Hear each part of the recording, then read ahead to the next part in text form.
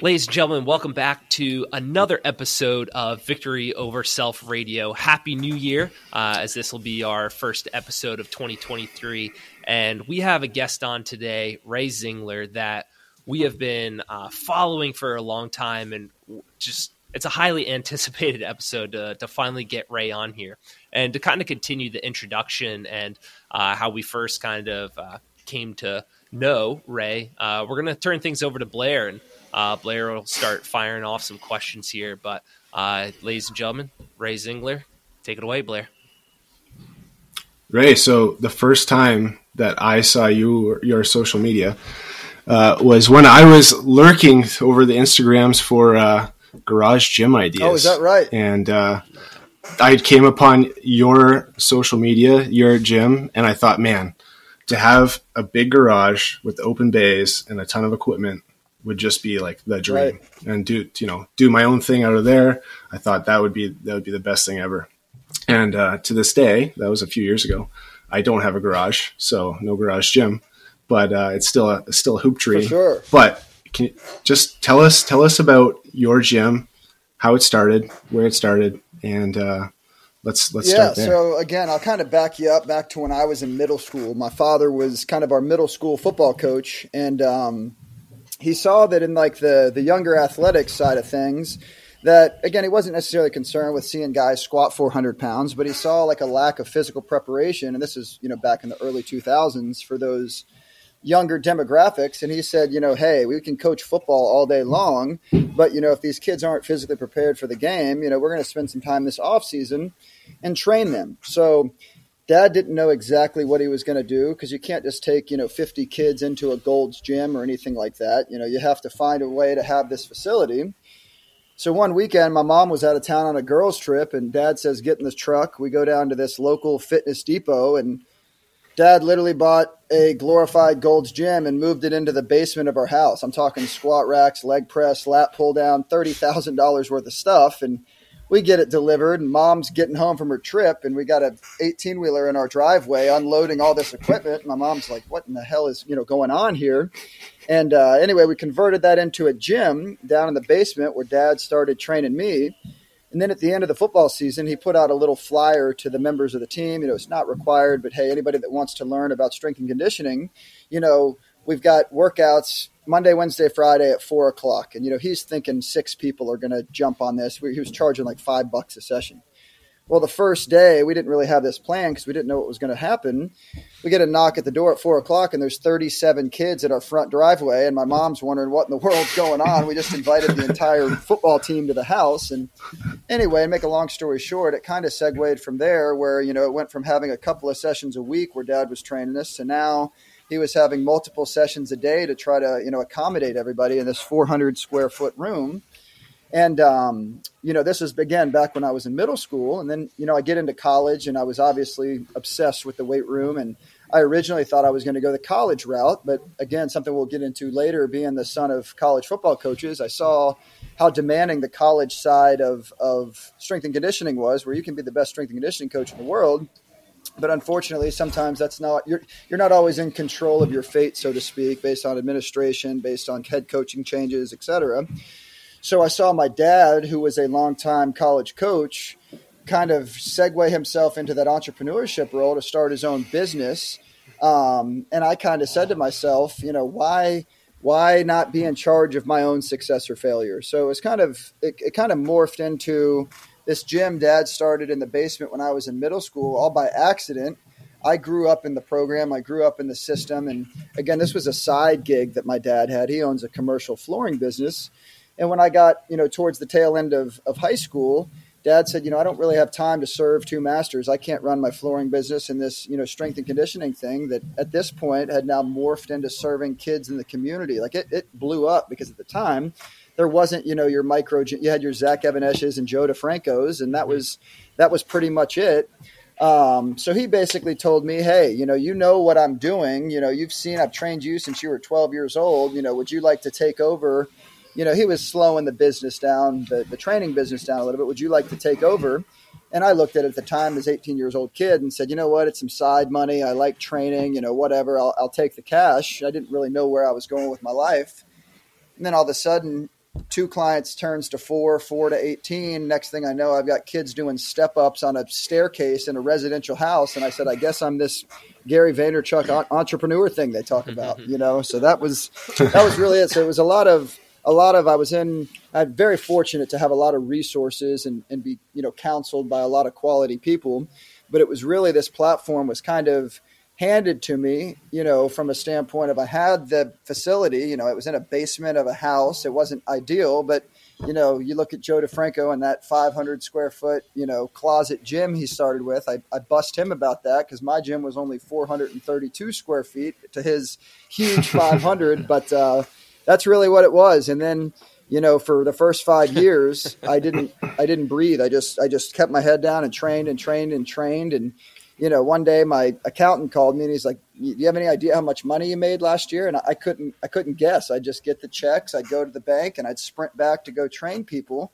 And he's like, "Ray, there's these things called taxes." And I'm like, "I don't know what any of that means. Let me just, let me spot the squats, And then sure enough, I'm a business owner now. So it fell in my lap with a lot of just gritty effort and dumb business sense that I've eventually, got counseled on down the road.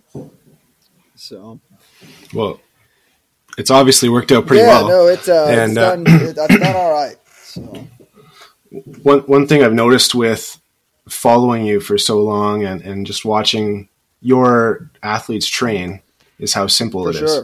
How simple you keep everything. And that's probably a testament to like having the 450 square feet and having to keep it simple. Absolutely.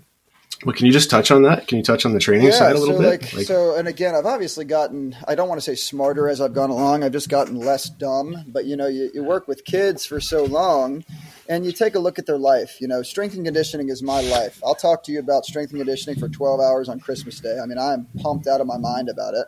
But when you look at it in the context of a kid, it might be 2 hours of their entire week, where it's 12 hours of my day, 7 days a week, 365 a year. It's 2 hours of their week. And I'm competing with baseball practice, with hitting lessons, with homework, with Snapchat, with Netflix, with 86 different things. The kids live their lives like this all the time. They've got so much competing for bandwidth in their brain to sit here and try to be fancy with these kids. They don't have time to brush their teeth properly or focus on that. So to me, if I'm going to try to give somebody the highest return on their time investment, simplicity is the only choice, in my opinion. So it's one of those things, obviously combining the fact that they're beginners and they're going to respond well to just about anything you throw at them. I'm just a massive believer in compounding interest and doing little things very, very well, very consistently, because again, just as an example, I'm not hating on Olympic lifts or anybody that does that, but there's guys that program Olympic lifts. And is a perfect power clean a better exercise than a weighted box jump, holding on to dumbbells? And apples to apples, it is. But if I can teach a kid right now to jump up onto a box holding 15-pound dumbbells and he can perform it with 90% proficiency tomorrow, or I take that same kid who throws a power clean up and he's reverse curling, okay, now that perfect box jump to that subpar power clean, what's the better exercise? One takes me 6 months to possibly get it right. I can teach you how to jump on a box holding 10 pounds tomorrow, So it's all about maximizing their time, and I want to give you results right now. Again, if I had the time or desire to teach the power cleans and it was something that's, absolutely essential, then I would. But I don't not coach Olympic lifts because I hate them or I think they're bad. I'm just dealing with a finite amount of time with kids who have 86,000 things competing for their bandwidth. I got to simplify the process to be able to get them the results they're after in a time-efficient manner. But coach, I got to clean. Right. Coach, I got to know how to clean. Right. And that's the one side that I dislike is because, again, there are guys that do it very, very well. And, there's guys that know how to teach it. And there are some college programs that, almost enforce it. But, all of the studying that I've done over the time and I see the kids – at the end of the day, the two most important KPIs, key performance indicators, in my opinion, are number one, attendance, and number two, on-field performance. So to me, if somebody can show me where a perfect power clean helps, a guy on a football field who's got to overcome a defensive lineman and get to the second level, prove it to me. You know what I mean? And I don't say that to be a smart aleck, but my point is like where are we justifying that you have to sink a below parallel box squat? I have guys box squat high all the time and they end up in chairs on signing day. Does that mean, that the high box squat is the devil because some, offensive line coach said squat lower? You know what I mean? It's like, where's the proof? I'm trying to pay attention to the most important metrics, not this, old school clean, 4 sets of 10, I'm trying to pay attention to the thing that matters the most. And that's, how are the kids performing on the field? And now if my kids lose out on an opportunity because they didn't power clean and you can prove that to me, I'll go back to the drawing board and start power cleaning tomorrow, Yeah, I'm with you there. What I tell my kids, and I work at a private high school here, and they want to do all the sexy Instagram, sure, TikTok, whatever stuff. They want to do cleans, blah, blah, blah. And I just say like, hey, right now it's not the most important thing. What's most important is you're in season. Let's keep you healthy. Absolutely. The best ability is availability. That's right. Yeah. And then what I tell them too is, hey, I know when you go to college, you're probably going to be working with a coach who wants you to do cleans. So before you go to college in your senior year, season's done, I'll show you how to do cleans perfectly. I've got my USAW. I know what I'm doing. I'll show you how to do it. But right now we don't need to do it. For sure. And that's brilliant. And a lot of it too, not to say that all sports don't use the Olympic lifting, but a lot of these kids are in a weight training class at their high school as well. And whether that's great coaching, poor coaching, again, 90% of those guys are throwing cleans in there. So at least they've been exposed to the concepts. It may not be perfect, but again, if I'm a supplemental strength and conditioning coach, meaning the majority of these kids are training in school, I'm not sitting here standing on top of the hill saying I'm better than you or anything like that. But at least they're exposed to these different environments where a lot of the cleans are still taking place in the school system. And at the end of the day, a clean is an athletic movement. And I'm not saying that all college athletes are proficient in every single exercise, but the likelihood that they'll be able to at least pick up on that a little bit better as a 19-year-old kid, even if they're just barely being introduced to it, is a lot higher than me, who's working with kids across the spectrum. I've got kids in my gym who want to play professional athletics, and then I've got other kids that are afraid of their own shadows, and they're coming to me to build confidence. You know what I mean? So it's like I've got to keep things, manageable, so that way I can serve the most important component, which in my opinion is getting a little bit better today than you were yesterday. And if I can do that simply, I'm gonna sell out on simple until it proves me wrong. And that may sound boneheaded, but it's just working with the demographic I have. I've never seen simple not work with my demographic. Yeah, with you there. Totally with you there. You guys want to follow up on that? Yeah, for sure. First, sorry, Ray, I know you're the guest, but Blair, I really do like the idea of like, hey, if you do make it to college, before you leave, I'll show you how to clean. No, it's beautiful. Yeah, I think that's really smart. It's simple, but it makes it a brilliant idea. Yeah, because if they have the athletic ability to get there, they're probably going to pick up on cleans too.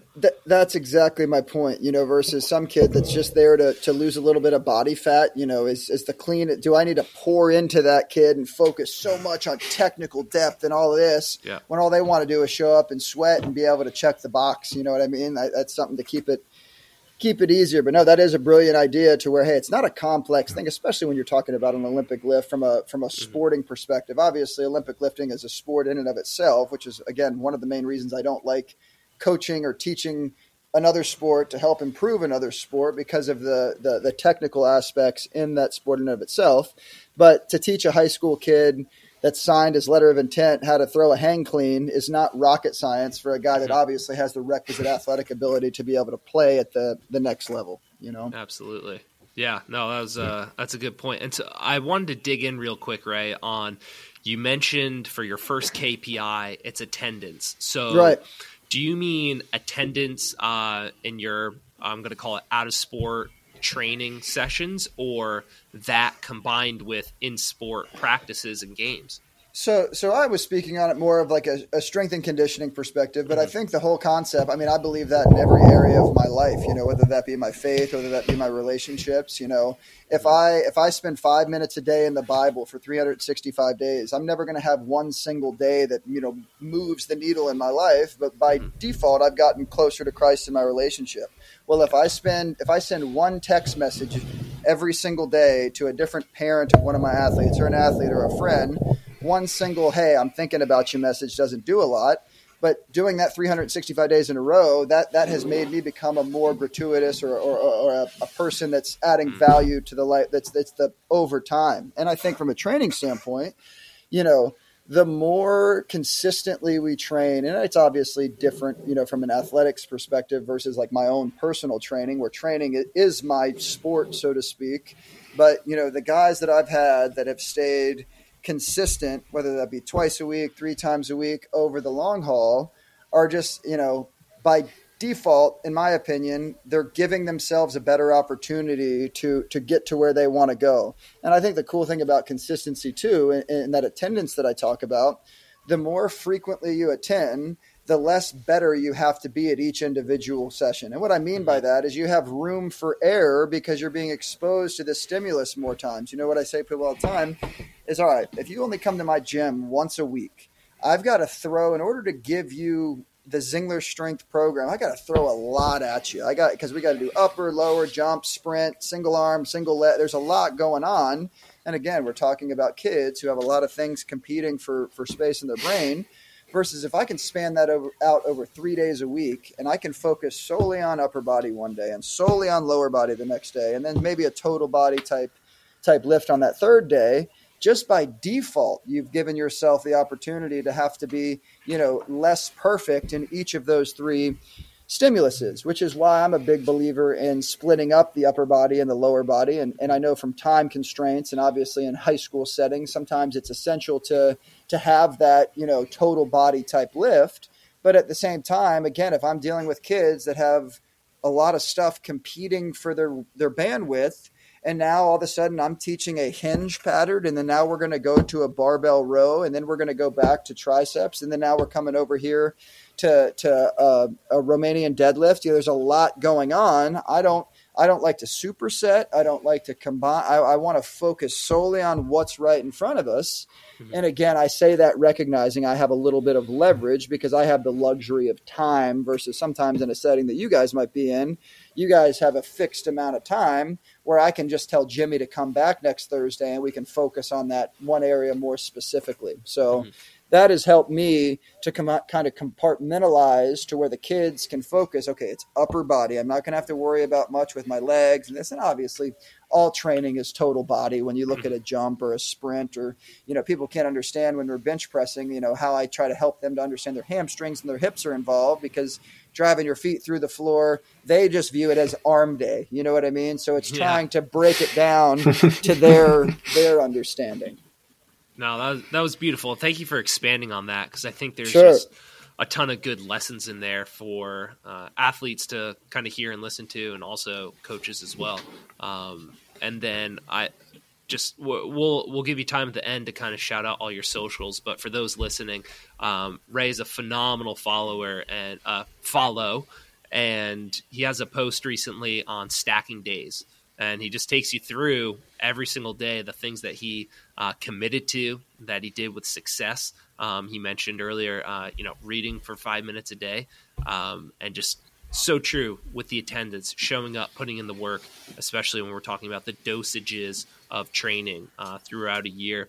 And so, Ray, I want to kind of switch gears a little bit. On a previous podcast, you mentioned that your grandfather was a college coach, and on today you mentioned that your dad was a college coach. So coming from a line of coaches could be like coming from a line of being a pastor's kid, where sometimes you can kind of go off the rails a little bit. So describe for us what it was like growing up with that lineage of coaches, some of the lessons you learned, and then having kids of your own. What are the things that you're aware of or that you're trying to pass on? Sure. And that's a great question.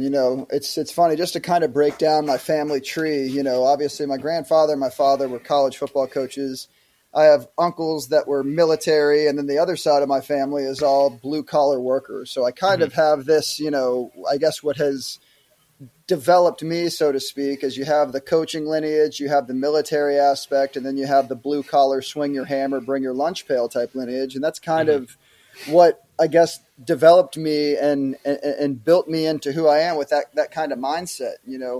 A lot of times too, speaking of the pastor's kids example and not flying off the rails, when you're a young guy and you're exposed to these like highly disciplined, hardworking people that are obviously take pride in what they do, sometimes that can be a little much, when you're a 15-year-old kid and you're like, gosh, I just want to hang out and I just want to relax and this, that, and the other. But it's always go, go, go in my family. It was always everybody was disciplined. And I'm not saying that we were perfect or anything like that, but there was fire behind everything that we did. And there was always effort. It was one of those things, you finish the drill. I can remember being 15-year-old kid and I was lawn mowing a lawn and I didn't blow it off properly. And here my dad and I are at 9:00 at night wearing headlamps, making sure the thing was blown off correctly. And I hated my dad for that. What the heck, man, this idiot's paying me $15 to do this. He's cheap, but it was never about the money. It's always about the principle. So a lot of times I almost disliked that as a young guy because I didn't have the maturity to understand it. But then, to look at where I am today, it's like this whole like attendance thing that we're talking about and the consistency. It's like that bled into me. I had no other choice. You know what I mean? It was like every single lesson that my dad, ever shared with me, we always related everything to sports and everything to so at least he knew how to speak on my level. Now my sister, it was funny, she'd be talking about, a boyfriend breaking up with her. And then all of a sudden dad would try to compare that to a quarterback throwing an interception and having a short memory. And my dad's like, what, cover 3 defense? My sister's just tearing up about the boyfriend, but dad was so, well, if you think about it in cover 3, sometimes the safety has to come over and my sister, what in the world are you talking about?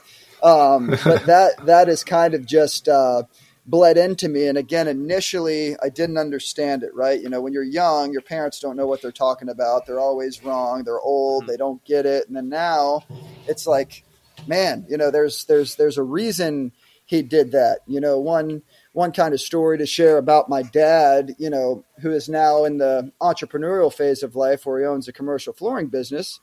I was on a job with him. We were putting in some floor mats down in Atlanta.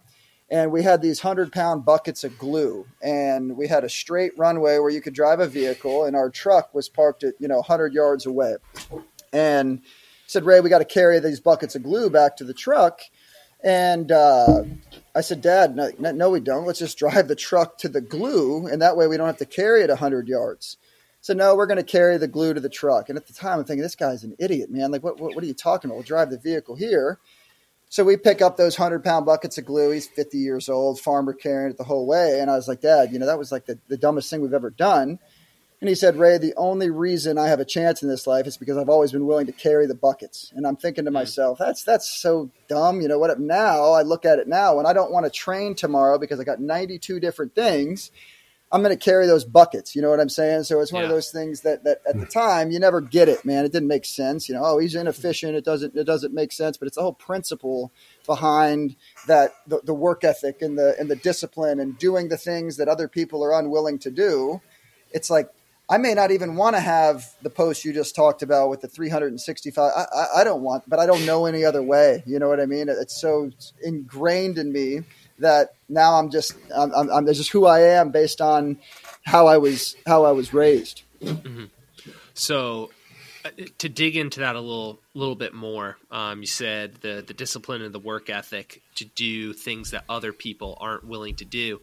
You didn't have that 4 years of typical college goofing off, playing video games, drinking beer and stuff like that others did. So what was it? Was it just your own drive, or was it the way that you were raised that got you through all those years when all your friends are off having fun? Right. And don't get me wrong. I definitely, I visited and had my time and my fun and all that stuff. But I think that there was, the best way to put it, man, is honestly coming out of high school. I was never a smart guy. I was never talented. The reason I had some success in athletics was because of my strength and conditioning and my effort and the way that I put in the time to give myself an opportunity.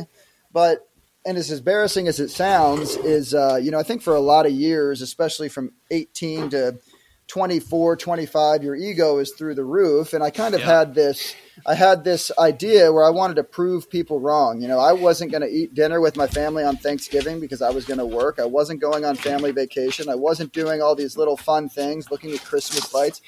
I wasn't doing that because you were unwilling to, and I wasn't going to let you beat me, and it sounds selfish to say, and it's awfully silly now that I look back on it. But I think I kind of had this intrinsic drive to prove people wrong because I wanted to obviously be successful. And then around 25, I kind of had this big shift in my head where instead of trying to prove people wrong, I'm going to go try to prove to those who believe in me right. You know what I mean? And I think that that's super critical, that a lot of times I hear these guys that are speaking, my younger athletes, I just want to prove them wrong. I want to get a scholarship because I know they don't think that I can.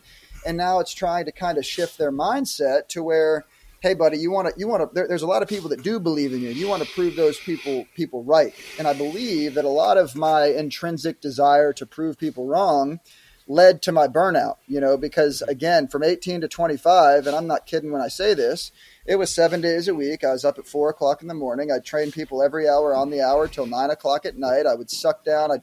I'd put chicken in a blender and I'd blend the chicken and drink the chicken shakes while I'm waiting for the client. And it was almost like that became, in the beginning, you hear the hustle and the grind and all this stuff, which again, I'm thankful for because, it built me into who I am. But then it also kind of got to the point where, hey, if you want to go far, go alone. If you want to go, you want to go fast, go alone. You want to go far, go together. And that's where I started to build a team and develop, people around me. So that way I could be more effective because I bragged like crazy about working 100 hours a week. But now, was I effective in those 100 hours or did I just have it so I could say it? You know what I mean? It was about, I transitioned my mindset from ego driven, I'm going to outwork you, to I'm going to optimize my time to add value to others. I had my eye on the right ball. I was just, the perspective was off. Mm-hmm. No, that's good. That transitions really well into kind of my next question here. So during those early years, it's ego driven. It's I'm going to be better than you driven. And I'm sure a lot of your identity was wrapped up in your work, right? And absolutely, it's my whole life. From a faith perspective, the number one in your life, the idol in your life was your career, your job. And it seems like now as you're a little bit older, you're kind of transitioning more into how can I impact these athletes' lives a bit more.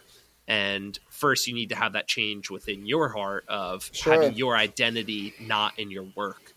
Right. So can you just talk a little bit maybe about early years, kind of maybe where your identity or your focus was, and then have you kind of transitioned out of that into your faith becoming more of an integral part of your life and your coaching?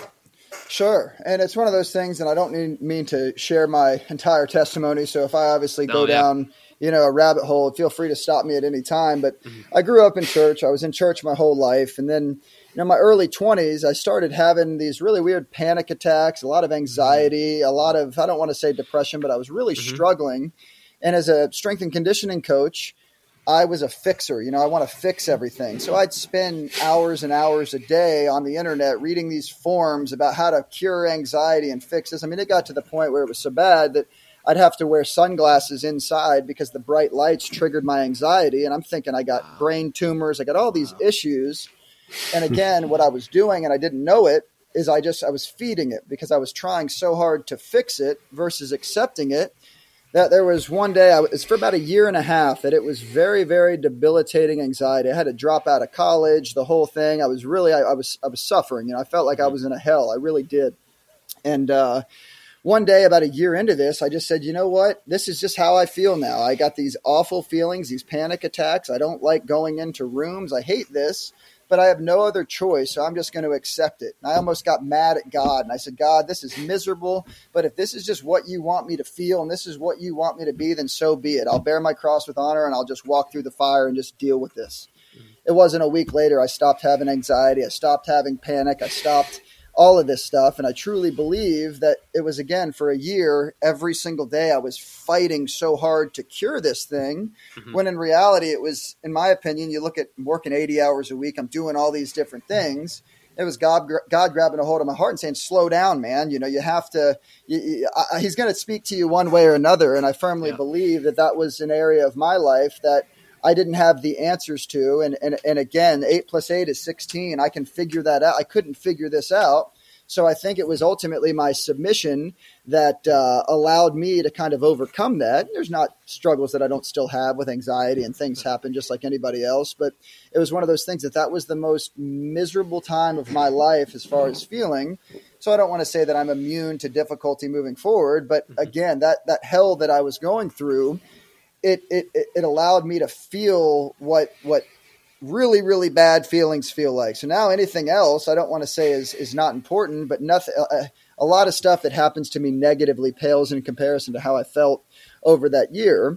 And anyway, to kind of answer your question, that shifted my mindset, because in the beginning of the training side of things, it was strength and conditioning. It was all I cared about was weights, technique, Westside Barbell, reading the different programs. I didn't care about the individual. I cared about how can the squat make this individual faster.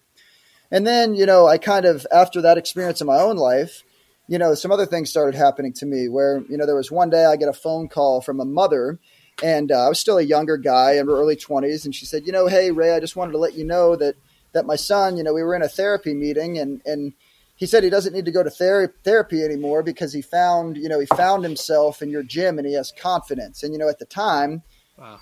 Let's squats. I'll see him Tuesday. I was so dumb and still so naive to understand what she was saying. And I blew that off. And, now looking back, I realize how powerful that was. Not a year later, I get another call. Ray, we had a family therapy session, and my son, who's been dealing with some substance abuse and dealing with, personal harm, he felt like he no longer needed to kill himself because he found purpose in Ray's gym. And I'm thinking, okay, now somebody's got my attention. Here I am thinking it's about squats and deadlifts. And now this kid has found, value in his own life. And then kind of the icing on the cake, 5 years ago, there was a boy came into the gym, and he said, Ray, I want what you have. And I didn't know what you're talking about. What do you mean you want what I have? You have this, positivity around you. Have something going on that I don't see in a lot of people. Wow. And I always have a Bible in my desk in my office, and he kind of hinted at the Bible, and he was kind of hinting. He didn't know how to ask, but he wanted to learn about Jesus. And I said, man, wow. Listen, you want to talk about faith? I don't have much time. Again, I'm a crazy, hard-charging entrepreneur. It's the middle of winter, garage gym. I said, Wednesday mornings at 6 o'clock, I have from 6 to 6:30. You meet me here every single Wednesday, and I'll go over the Bible with you. And here he comes, bundled up in sweatshirts, beanie. I don't have heat in the gym, nothing.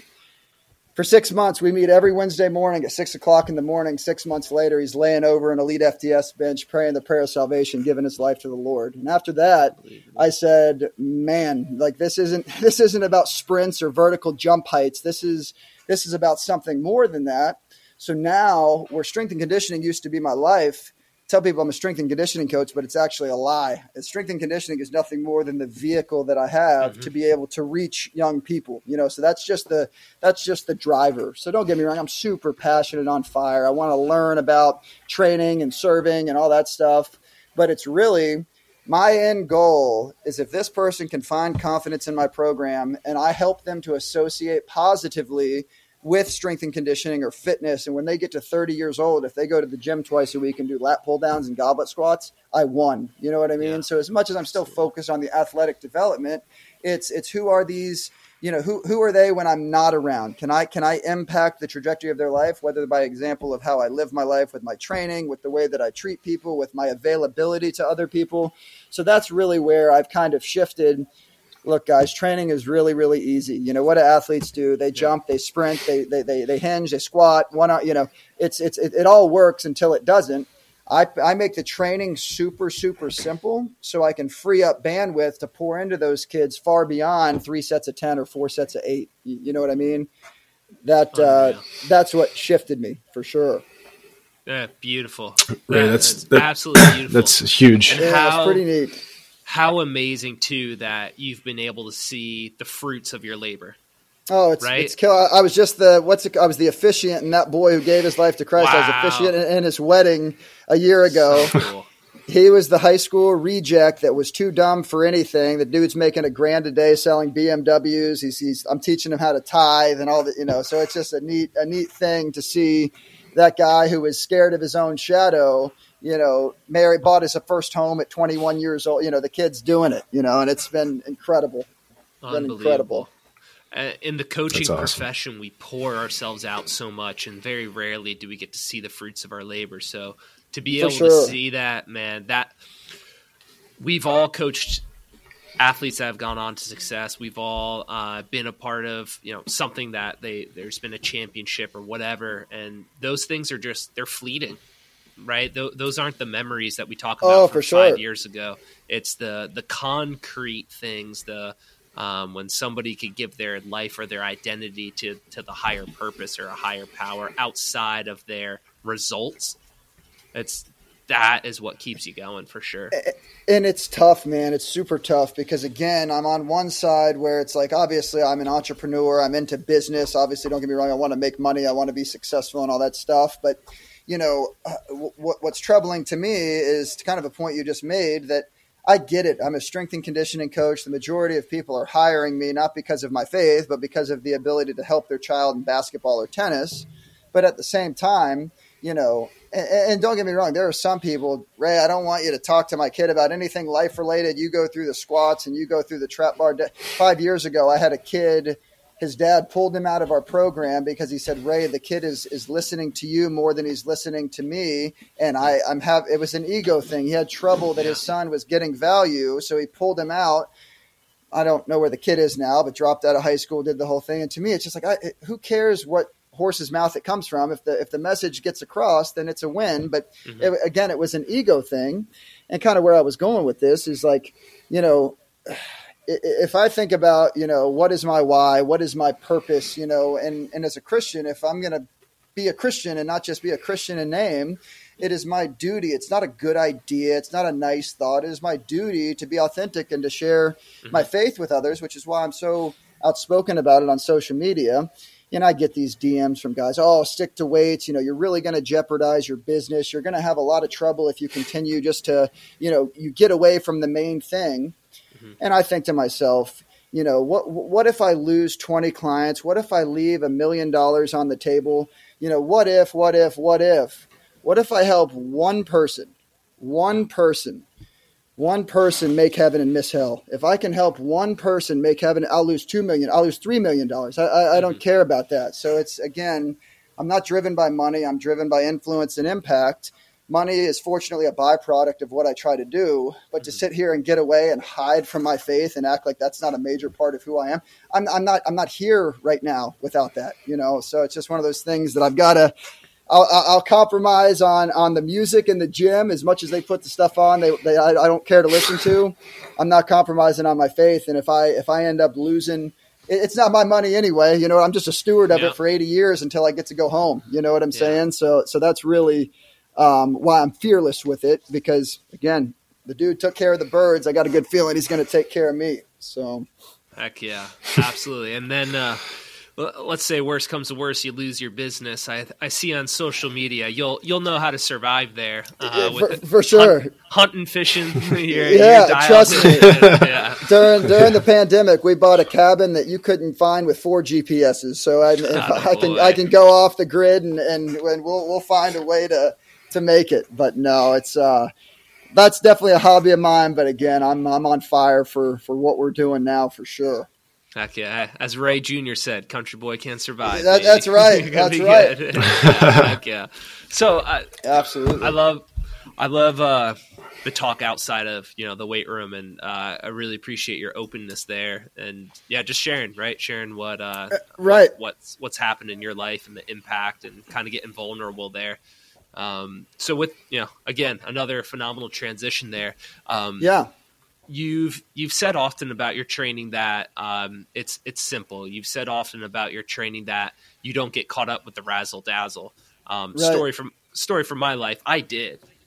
Sure. I started out with the exact same kind of influences: Louis Simmons, Joe DeFranco, Jim Wendler, Zach Evanesh, and then I went all in on. It's all we need to do is sprint. That's it. You're right. And Ross, Blair, they're so phenomenal. They're patient with me. They kind of pulled me back. So I want to know from you, what is your BS meter, right?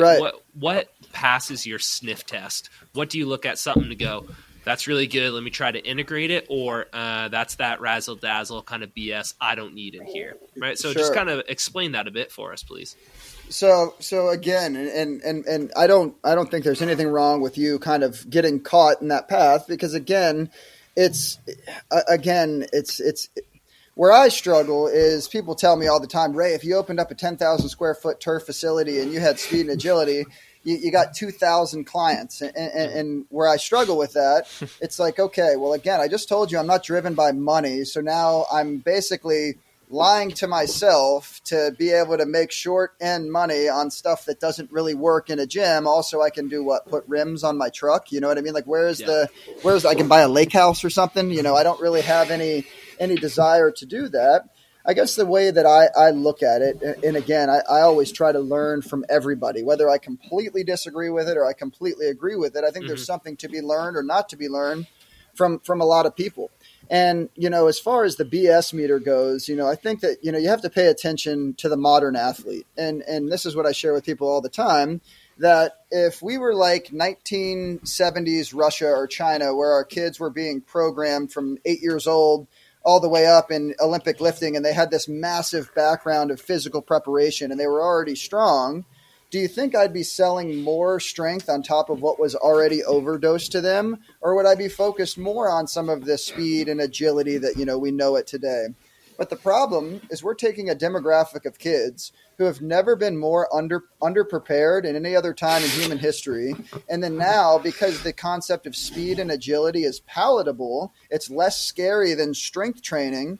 Now we're affirming somebody else's perception because it's comfortable. You know what I mean? So again, Don't get me wrong.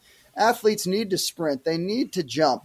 But to sit here and build a business model on closed drills when we play open, chaotic sports, meaning, a pre-programmed icky shuffle or run to the cone and shuffle left and sprint forward, that doesn't happen in sport. If you try to do the icky shuffle against a defensive back who's playing press coverage and you're looking at the sky, you know what I mean? So it's one of those things that I don't hate the speed ladder. I don't hate, the bungee cords. What I hate is the application behind it. Because again, if we're going to use a ladder and we're using that for neural prep or to get the feet moving, that's totally fine.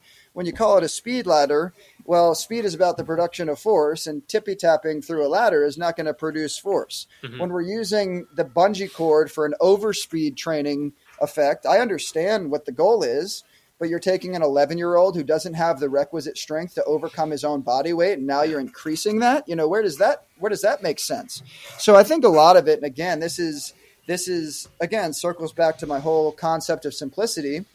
Listen, to sit here and charge kids to hobble around cones for 15 minutes when they're doing that for 25 minutes at practice, they can do that in their backyard with their dad if they want to.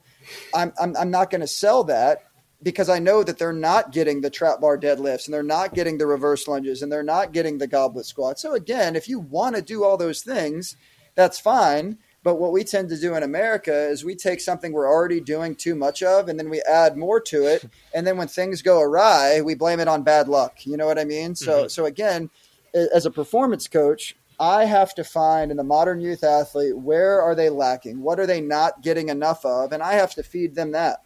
So if every single kid was properly trained from 10 years old to 16, if they come to me at 16 years old and they are super competent in squats and they're all squatting 4 plates beautifully, now I'm just putting a squat bar on their back for my ego, right? They don't need more of that. I need to do more of the change of direction, and I need to do some of that BS. So I think it's all relative from a standpoint of why are you doing what you're doing? I don't think that cone drills are a bad thing, but are you putting them in there because Susie's mom thinks that that's speed and agility? Or are you doing that because you know for sure their physiology is screaming for that when it's not?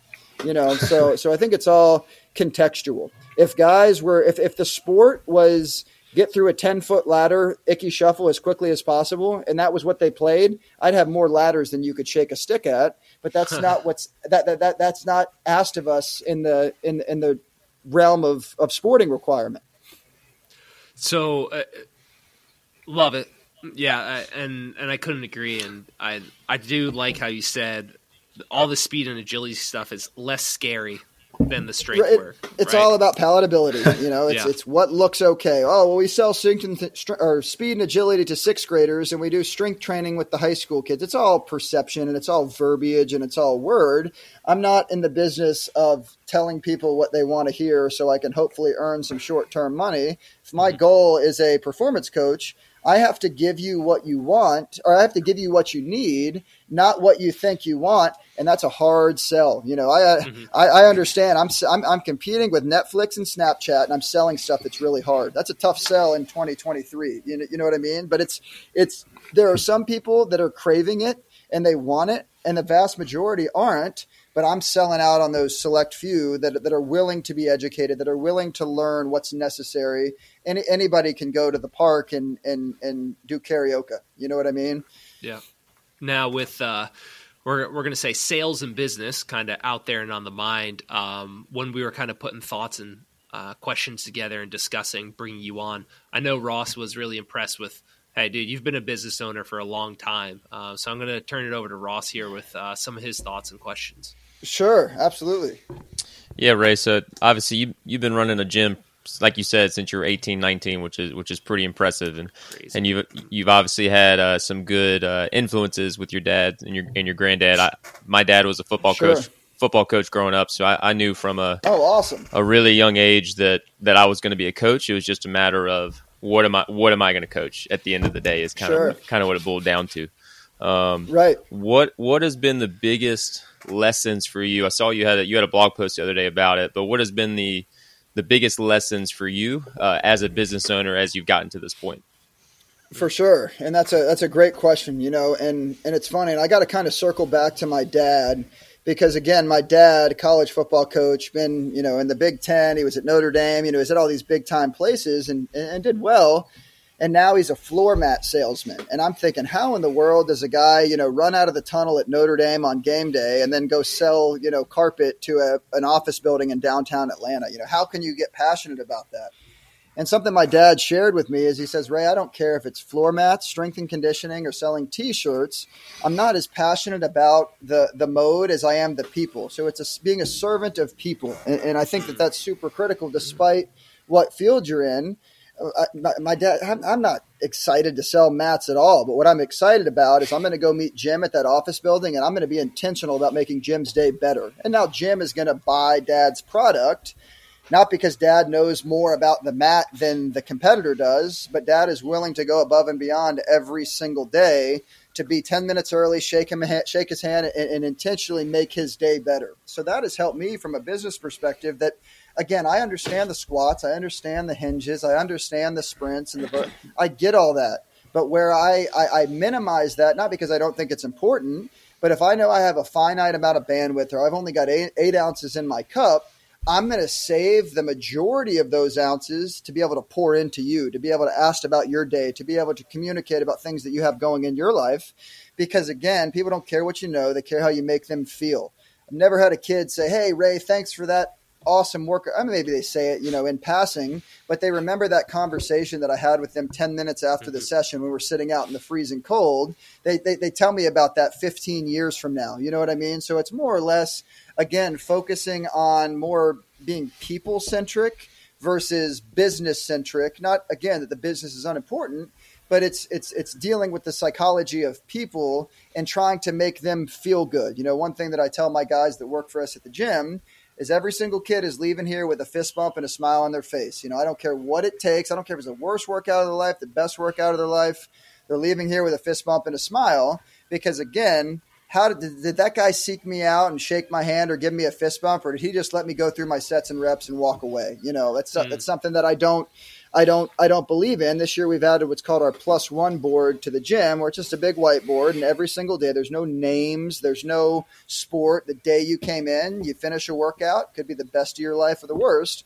You put a +1 on there. And then now the whiteboard, we're 2 weeks into the year, the thing's got 500 +1s on it or whatever. And it's about the collective group working to pull in the right direction. So it kind of all circles back to that consistency and the discipline, et cetera. So it's less about, while business systems are obviously important, it's less about the system and optimizing, blah, blah, blah. It's about serving the person. And I've learned that as dumb as I am with the business systems and these other areas that I definitely need to grow in as a business owner, what you won't beat me in is serving who's in front of me. I'm always going to go all out. I'm right there, and I'll let kind of the other stuff. I'll let the people. My wife, who is smarter than me, she can run the business side of the billing and the payment and all that. I just want to serve you. You know what I mean? So I think that's critical. Is paying attention, making them the main character of the story, and not yourself. I like that. So something else, and it's more just kind of a comment, and you can expand on it if you'd like. I think you've been really good about being consistent with your branding, whether you realize it or not. I don't know, so thank you. I put a hammer on the thing and roll with it. I don't know. So. Yeah, you've been really consistent, and I think that's a really key part of having a successful business is knowing who you are, what you want to do, and then what you bring to the table. And I think you've been really consistent that way. And my follow-up to that is then, okay, you are who you are, you're going to coach what you're doing, and people know what you're getting. You've kind of touched on that. From the outside looking in, a good portion of your business seems to be a youth population. And you obviously probably work with adults and all that kind of stuff. Sure. Like you've got that sort of bit. How do you, I'm going to say, differentiate between, okay, I'm working with this youth population, this is what we're doing, and then I've got some my adult clients that I'm working with. How does that differentiate, if it does at all, and kind of what's your approach there?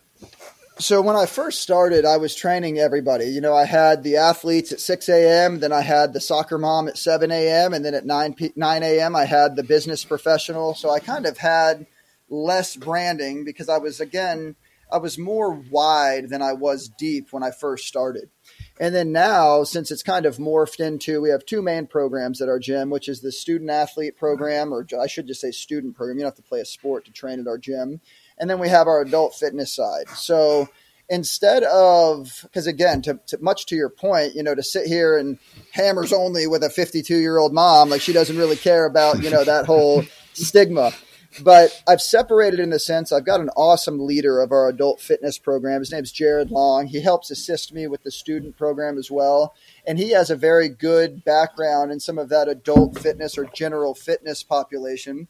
So instead of, not that I can't turn it on and off, what I've learned is trying to put the best people in the right seats. And Jared is much better than I am as far as being able to implement our adult program and resonating with the adults a little bit better, because my thought is this, instead of me trying to be 6 different people and wear 6 different hats, I personally would rather sell out on what I know and what I do well and be the Zingler strength brand.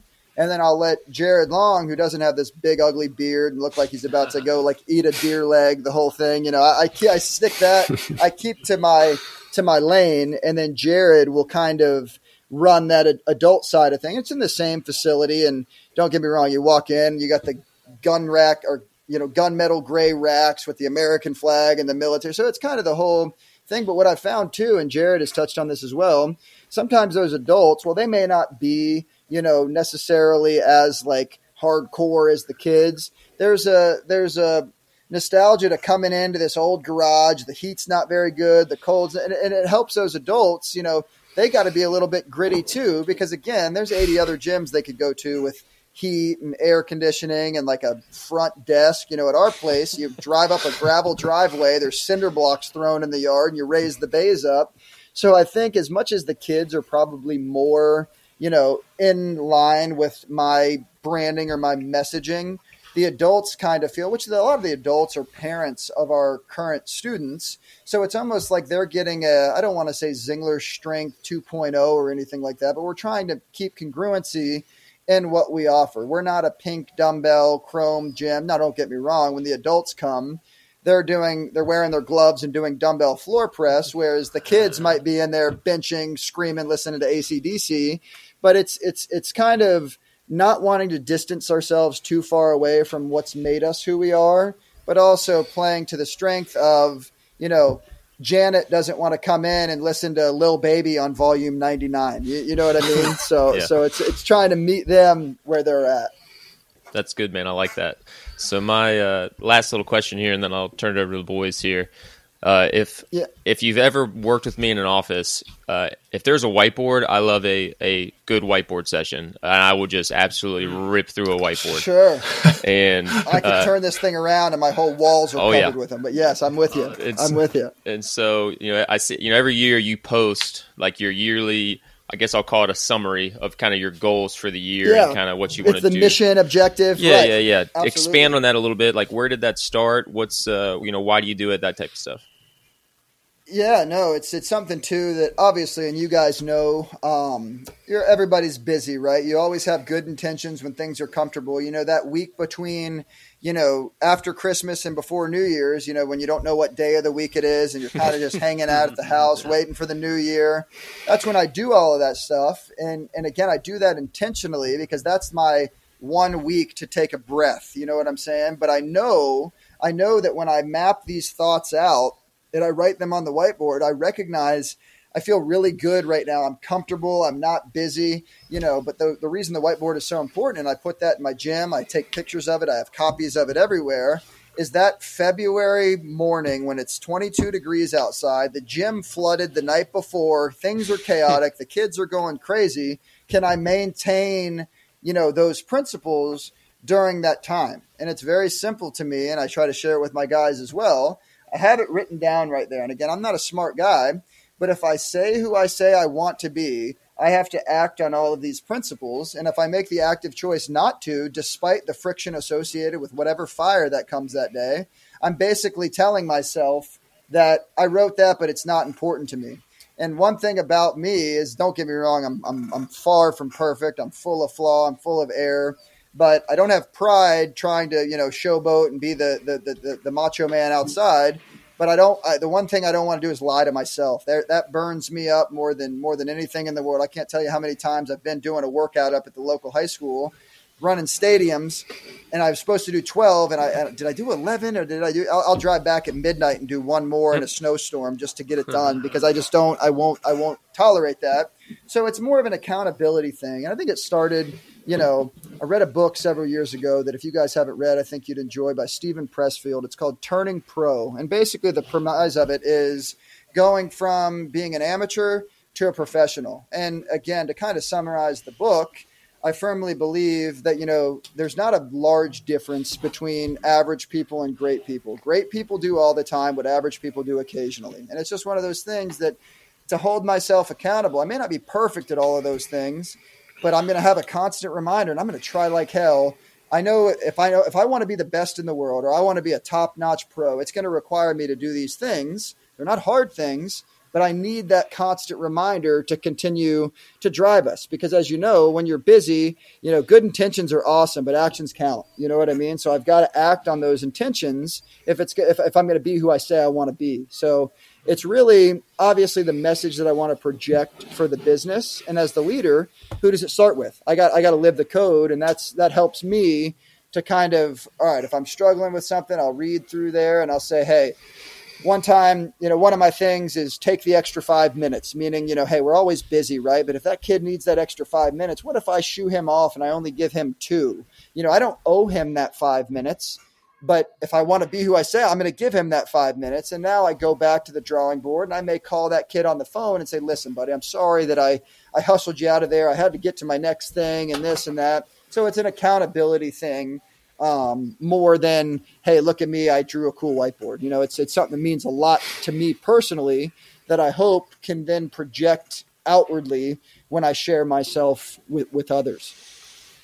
I like that. What has been your? I'm going to follow up again. I said that was my last one.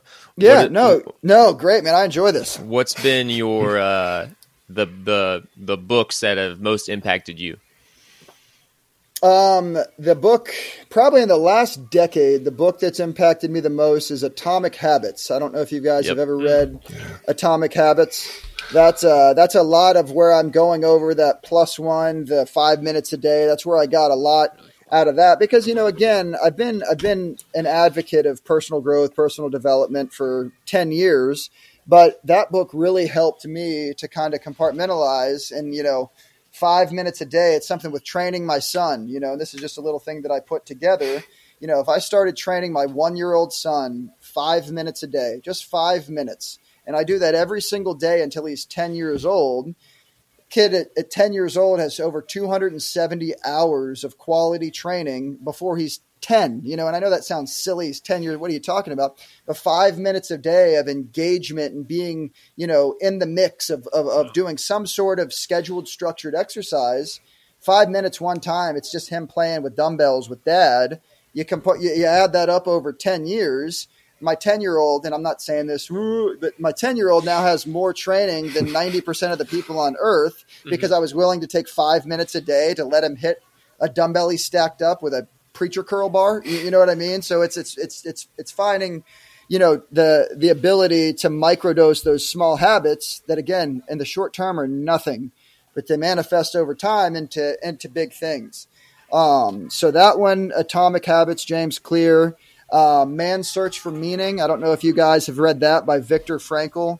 It's the best book I've ever read in my life, just from a standpoint of dealing with adversity and the power of the human spirit. He was in concentration camps and he found a way, they could take everything from him, but they couldn't take, his generous mindset. He was going to take that to the very end. It's a powerful book. If you guys, if you haven't read that.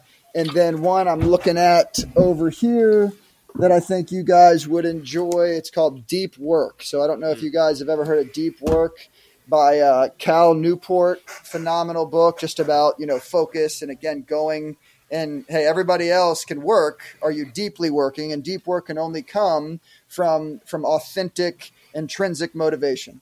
And then the last one, I got him here. This is called Do Hard Things by Steve Magnus. This is a phenomenal book. It's about toughness. Everybody throws around mental toughness. And a lot of times, most people think the tough guys at, Gold's Gym and a racerback tank doing curls with a sleeve tattoo. In reality, toughness looks a lot different. And it kind of dives into the science behind it. And again, it's funny, the books that I just mentioned, that Man's Search for Meaning, all these books, James Clear's principles, they all tie in, and I find that unique that, again, some of these ultra high performers, they're a lot smarter than me, but they're not doing anything cutting edge. They're just willing to do simple things very consistently over long periods of time. And that's truly what I believe is how you get to the top. Mastery is impossible. But if you sit there and you take 5 minutes a day, every single day with whatever it is, you get a hell of a lot closer than talking about it being a good idea. Heck yeah. So, No, that's good. Ray, you're a self-proclaimed not a smart guy, but you seem pretty wise beyond your years. Well, and I stand on the shoulders of giants. I tell people all the time, what I'm saying I got from somewhere else. And I would encourage you guys to do the same, but I appreciate you saying that. Yeah. Yeah, one thing I was going to mention was the reading. And do you have a system for reading, or is it just like, this is what I feel like reading on this day, and I'm going to read for this long? Well, no, it's a great question. I hated reading. It used to take me forever to read a page, and I'd forget. And now, even to this day, I'm not even afraid to acknowledge it on here. Most of the reading I do, I buy the book, and then I get the Audible version of it on my phone, and then I let them read it to me because, again, I struggle with focus because I'm worried about this and I'm worried with that. So what I do to kind of hack my reading is I'll turn my Audible on 2x speed. So let's say it's a 4-hour book that it takes to read. It would take Ray Zingler 404 hours to sit here and read the page and forget. But when I'm having it read to me, now, and I can 2x that speed, my goal isn't to run the fastest race. It's to maximize my time and stay focused. And that extra layer just helps me. But as far as a system goes, and it's nothing that I've really kind of written out, but it's just kind of how it works. I'm typically reading 2 to 3 books at a time. And typically I'll read one that, and I read it early in the day, that might be some sort of like faith-based or business type, reflectionary type book, to where kind of sets the tone for the day, so to speak. Like I always read, some sort of like wisdom journal. There's a book, and it's actually called Wisdom by Billy Graham. It was like one of his daily devotionals. So I'll start with something like that in the morning to start my day off right. And then I'm always reading a book either about training, about business, about relationships, something that's more like personal growth or business related growth book. And then I'll always finish in the evenings with something lighter that may be a fiction book that kind of lets my brain settle out. So I kind of started off early in the morning, is set the tone, faith, positivity, wisdom, something of that nature. The middle of my day, because again, I work with students for a living. They're in school 8 to 4, so I can buy 30 minutes of time at 1:15, to read. I'll read something that's going to help me in my craft, whether that's strength and conditioning related, communication, employee optimization, something like that. And then at night, I'll read, just whatever I feel like reading, so to speak. So again, it may only be 10 pages of each of those per day, but 365 days a year, I'm stacking books up, And one thing too that I think is important just to share with you guys as well is, again, for a long time when I first started getting into reading, it was about volume. Can I read, cover a bunch of ground? And then it's like, well, did I learn anything from that book? Am I applying that?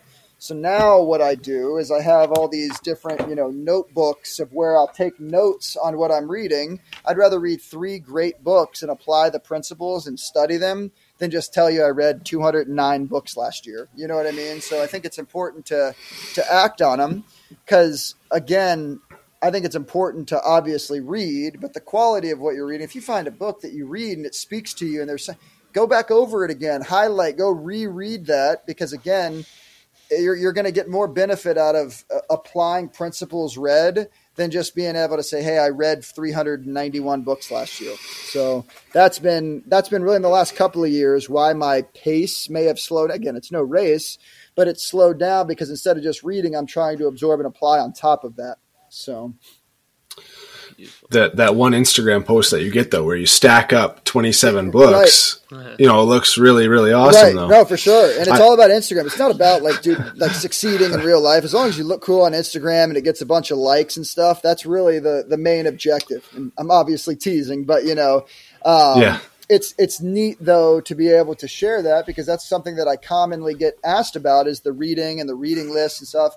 And here's the 18-year-old kid in high school that, has a 62 going into the final and wonders if that's a B. I was so into the strength and conditioning and performance that not the performance that, the academic side, which I'm not proud of, but it's neat to see that, 2 of my greatest struggles, which were reading and writing, are now 2 of my greatest passions. I read and write every single day. And I think that, again, that allows me, I got a lot of junk going on in here, but to be able to project that helps me to kind of organize my own life. I read a lot of good stuff that might be over my head, but then if I write that down in terms that I understand, I may not get the full grasp of the book, but did I get 70% of it? What if I didn't read that book at all? I got 0%. You know what I mean? So it's trying to maximize the value from the time that I allocate to. I'm sure I enjoy it, but I'm really reading to extract, not reading to burn time.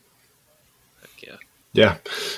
It's funny you say how like at different parts of the day you're reading different styles of books. I kind of do it a little differently, but very much the same, where like I'll read one book at a time, and it'll be, a book like Breathe by James Nestor. So I'm learning about breathing, whatever parts of the body. And then the next book I read is I'm going to have them all say them.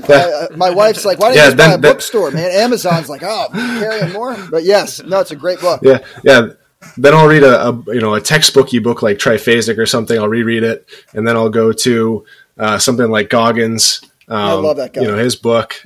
Yeah, and I'll just I'll cycle through that, and then I'll go to like a Jack Carr novel, all of them right there. And I'll change it up completely. Right. Yeah, so I just kind of go in those cycles of like textbook to something a little bit easier, something a little. And I'll tell you that's important, man, because for a long time all I read was personal growth and development. I thought fiction was stupid. Why would you read about something that's not even true and this and that? But then you learn over time the value of letting your mind take breaks. My problem is I'd be reading like just as an example, this book right here, Tools of Titans, which is a great book. It's about successful entrepreneurs and all this stuff. But I'm doing it at 10:30 at night, and I'm reading about some crazy awesome business system, and it's like I wonder why I can't sleep at night. I never shut off. So I'll read stuff like Western cowboy novels at night because again that allows my brain to shut down. So it's all about what works for you and the timing. But regardless of one book or three books at a time, I believe that cycle is important because, again, sometimes it's one of those things I teach it with our athletes. It's not swinging the bat harder or more times that's going to increase your power. It's increasing the other avenues of your athletic performance that's going to increase your power. So if I sit here and I let my mind take a break by reading a book that's not growth oriented, but that now is letting my brain relax so I can absorb more later, it's almost like a short-term step back to take multiple steps forward. So I think that's critical because for many years I screwed that up, and I've gone back and read books that people are like, oh, that book's amazing. And I'm like, wait a minute, I thought I read that, but I was reading it. I wasn't applying that. I was reading it so I could buy the next one and then read the next one, so I think it's important to not focus on speed and not staying, living and dying by one genre, but allowing your brain to absorb different authors and different thoughts and things like that. I think that plays a big role into the overall developmental side of things because you're not beating a dead horse for sure. Heck yeah. No, it's awesome. Well, Ray, we obviously don't want to take up your entire day here, but Blair, Ross, anything else?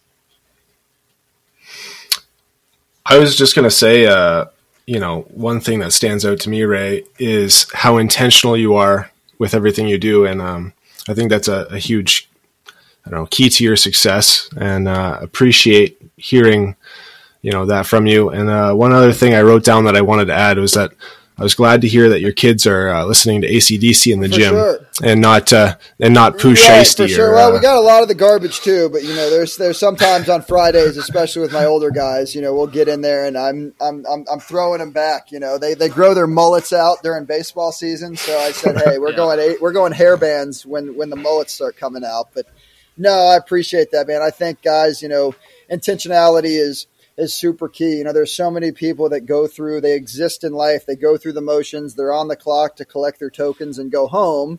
We're graced with such a short amount of time here. In my opinion, I have no other choice than to go all out. Some guy was nailed to 2 pieces of wood, so I didn't have to go to hell. And I'm not going to be passionate about giving my all to everybody for the short amount of time I'm here. It doesn't mean that I don't have good days and bad days.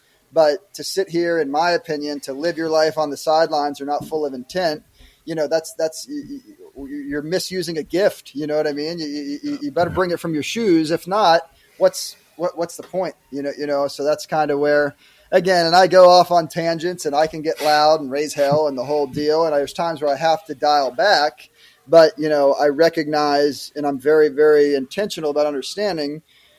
We got a short amount of time right here. It's not about what can I do in 5 years, 10 years. Sure, I've got plans, but it's can I impact and make a difference right now? And I'm going to act on it, and I think that helps me. I may not be right every time, but if I bring fire and passion to what I do every day, I'm giving myself more spins of those wheels to give myself a chance to be right in whatever that area is. So beautiful. Awesome. Yeah. I mean, Ray, I'll speak for all of us of like, man, this has been such a fun, authentic conversation. You're the man. I really appreciate it. No, thank you guys so much. It's one of those where, I get on here sometimes and people, let's keep it real scripted. And I appreciate the conversational aspect. One thing I wanted to let you guys know too is the organization with the questions. That was super, super helpful. I don't study it meticulously because I want to be off the cusp and keep it authentic versus, trying to be programmed. But I think your logo is awesome. I think the mission of what you guys are doing is awesome. And I love the organization to kind of have a little bit of prep work to be able to know, what we're going to discuss. So that way I can kind of frame my mind. So I thought that was really sharp of you guys to take the time to do it the right way. Everybody's got a podcast these days, but very few take the time and the professionalism to do it right. And that stood out. My wife was printing out my sheet for me, and she's like, "Ray, this isn't just some stupid meathead nonsense. Like, these guys know how to use Word and Google Sheets. Like, what the hell? They know what they're doing." And I'm like, "I guess so." Normally, it's some guy that's like, "Oh, West Side conjugate, 4 sets of 2." Like, all right, chill out, buddy.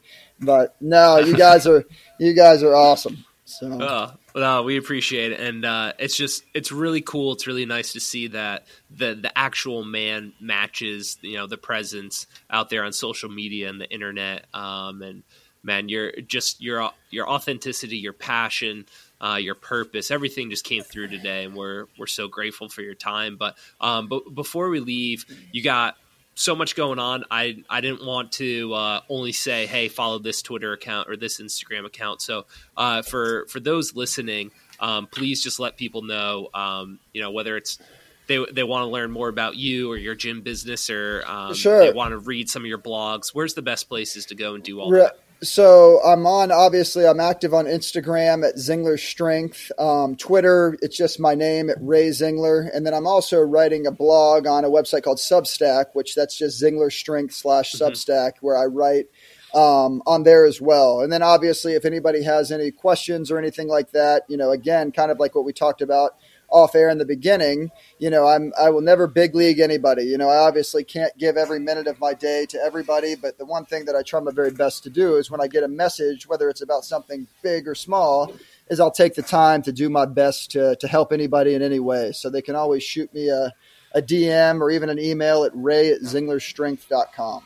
So beautiful. No, thank you. And, awesome. Thanks, Ray.